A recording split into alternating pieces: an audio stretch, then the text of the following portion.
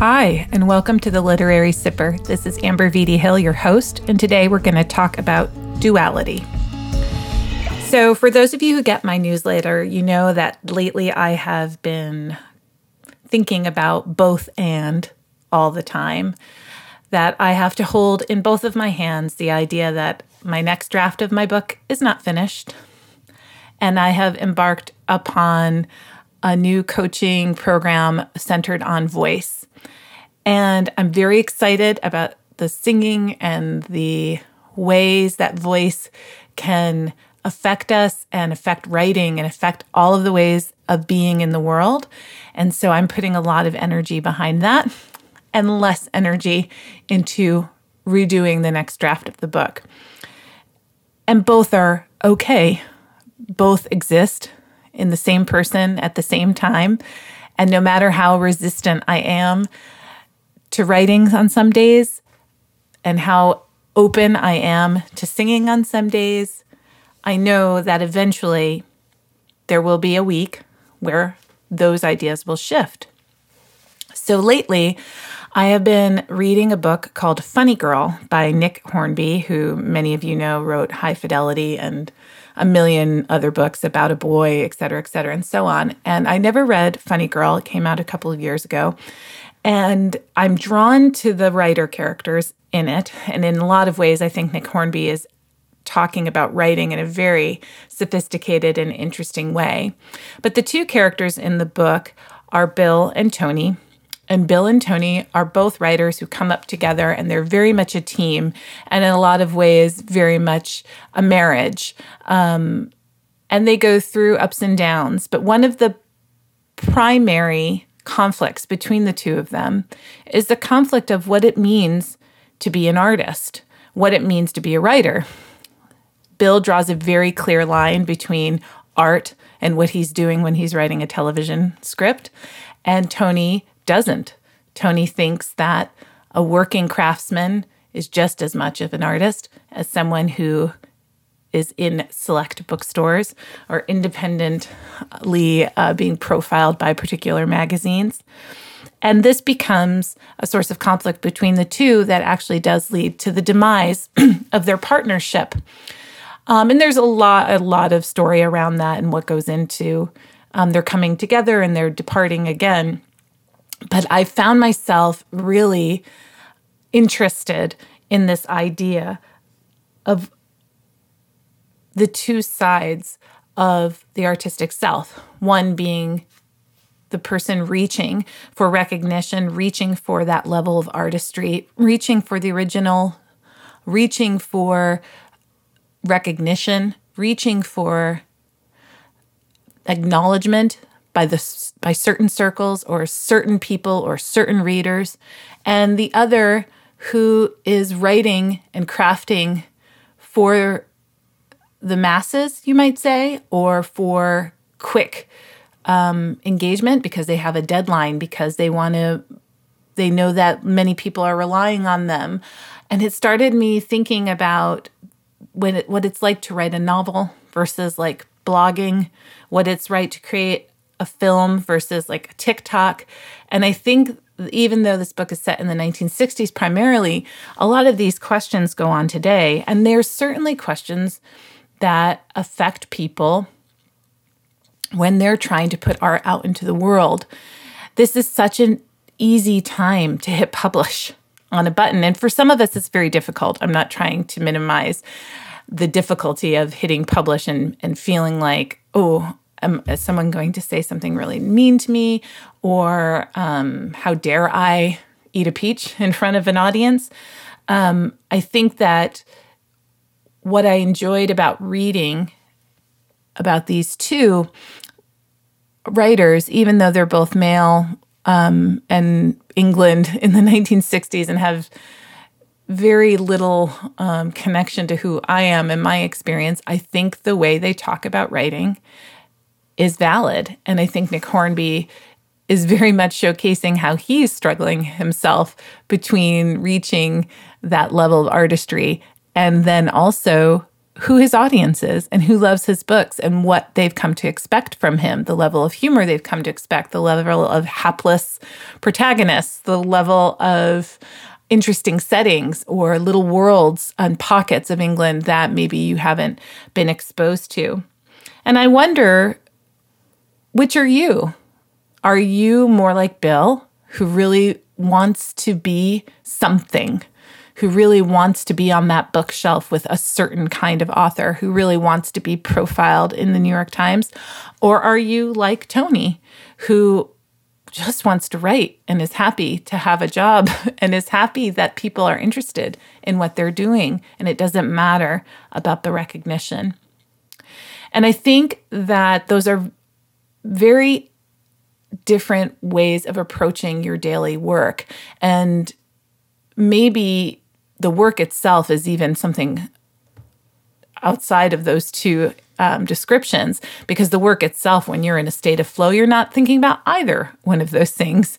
You're thinking about the characters, you're thinking about the plot, you're thinking about how many words can I get out in my crappy first draft before I have to go do school pickup. You're thinking about so many other things than what's going to happen, the end product of your work. But you find yourself in these moments, especially in moments of doubt, grappling with this idea of, so what? So who's listening? Who am I writing for? And is it any good? And I think when we struggle with those sorts of questions, we struggle with the concept of art itself. Sometimes when I sit down to write, I think to myself, today I feel like working on the book. And that's a very different person than who's sitting down on days when I say, I'm going to write a little piece for my Substack, or I'm going to record a podcast. And I don't know why that division line exists for me. I wonder if it exists for you. But I think it has to do sometimes with what the perception is of being an artist itself and being part of a history or a chronology of people that you admire.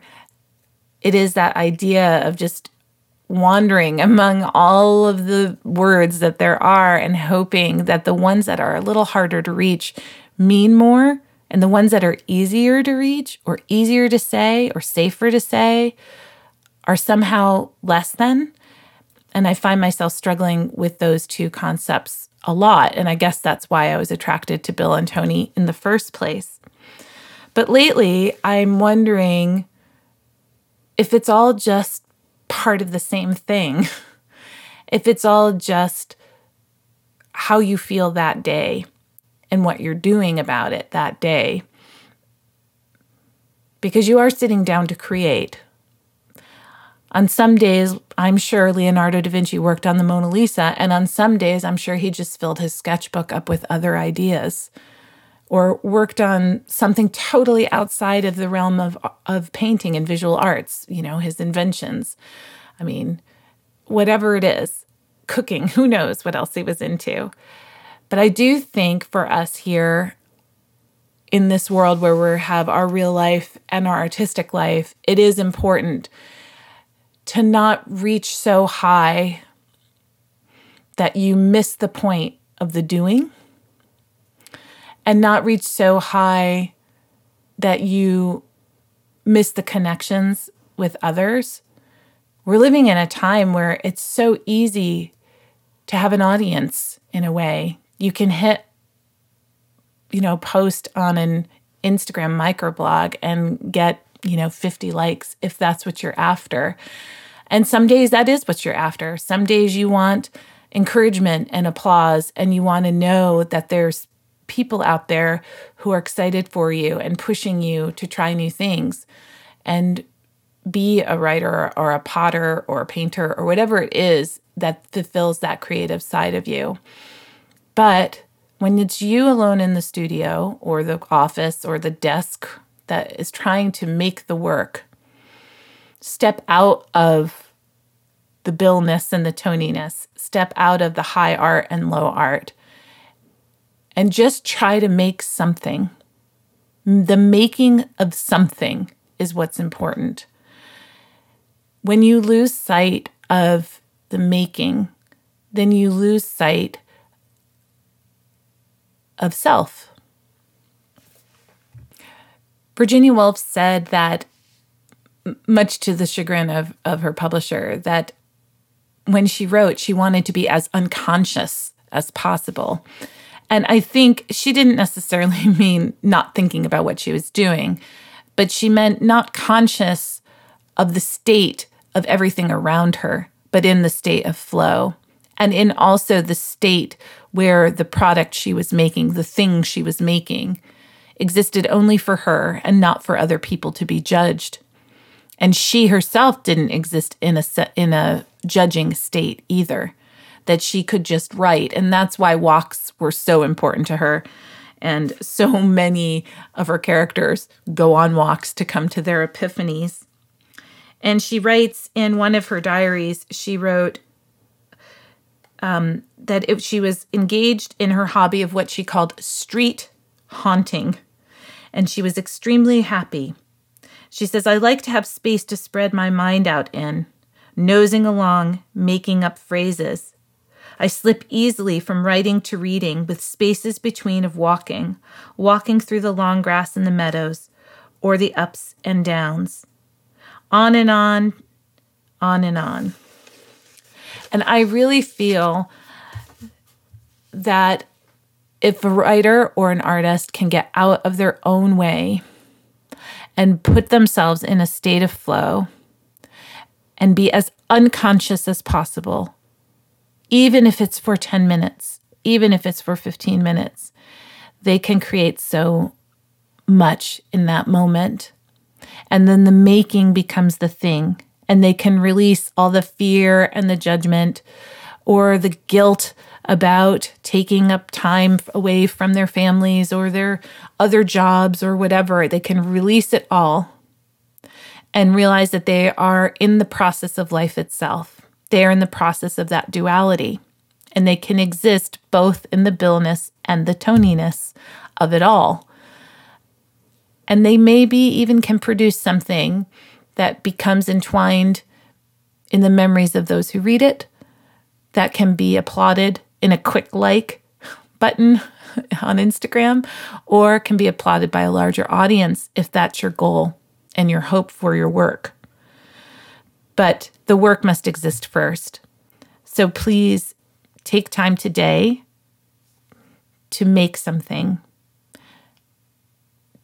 to write something, to work in your garden, to make a great meal, to draw.